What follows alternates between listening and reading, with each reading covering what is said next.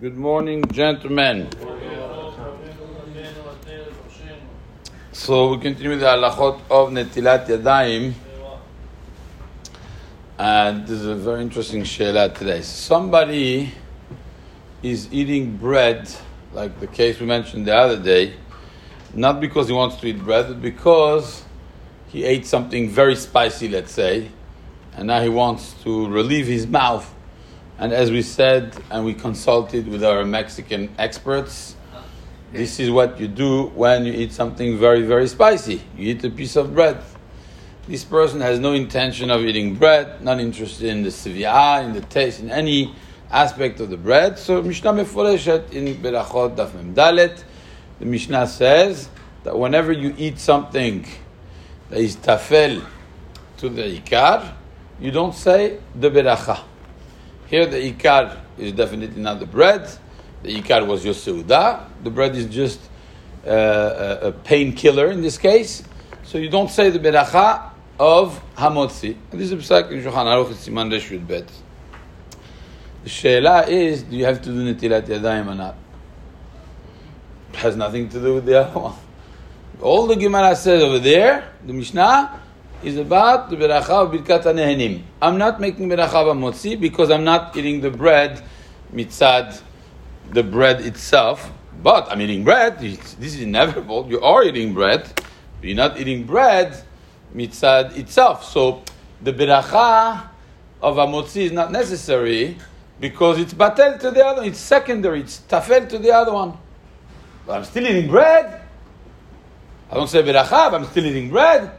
It's like when you're eating rice and peas. Just say mezonot on the rice. The other one is tafel. You can say, today I only had rice. But you ate peas also. There was some green in there. You don't say the beracha. It's a technical thing. But do you say netilat yadayim on the bread or not? It's a major machloket acharonim.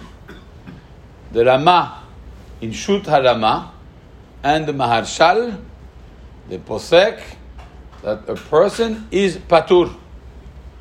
It's not stam you patur from the beracha.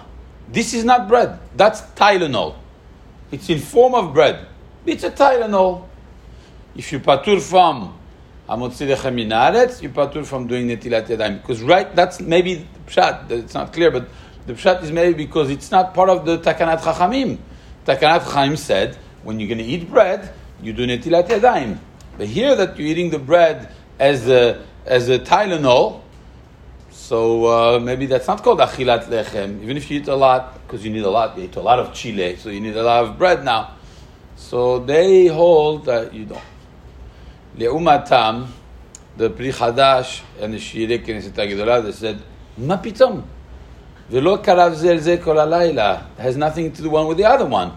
Like we said the svara before, you are eating bread. This is what you're doing. You patur from the beracha rishona because the function of the bread is tafel to what you are eating. If you're eating dag maluach, like the Mishnah says, you're eating something very strong, and now you need something to temper the strength, the sharpness of what you are eating, so you patur from beracha rishona. But netilat yadayim echara, the Mishnah never spoke about that. You are eating bread, you should be doing netilat yadayim for that. So it's a major machloket. The she'ela and the Kaf HaChaim, they say, because of that, you have to do netilat yadayim without beracha. Safek berachot lehakel. And netilat yadayim you should be doing. So if your mouth is on fire, you're going to have to be a little more patient. You're going to do netilat yadayim without beracha. However, if you're going to eat just a small piece of bread, which is less than kazayit, which anyways, Shulchan Aruch is posek that you don't have to do netilat yadayim, even when you want to eat bread, we said some are machmir to it and without beracha even there. Well, in this case, you don't have to be machmir at all because of the previously mentioned machloket.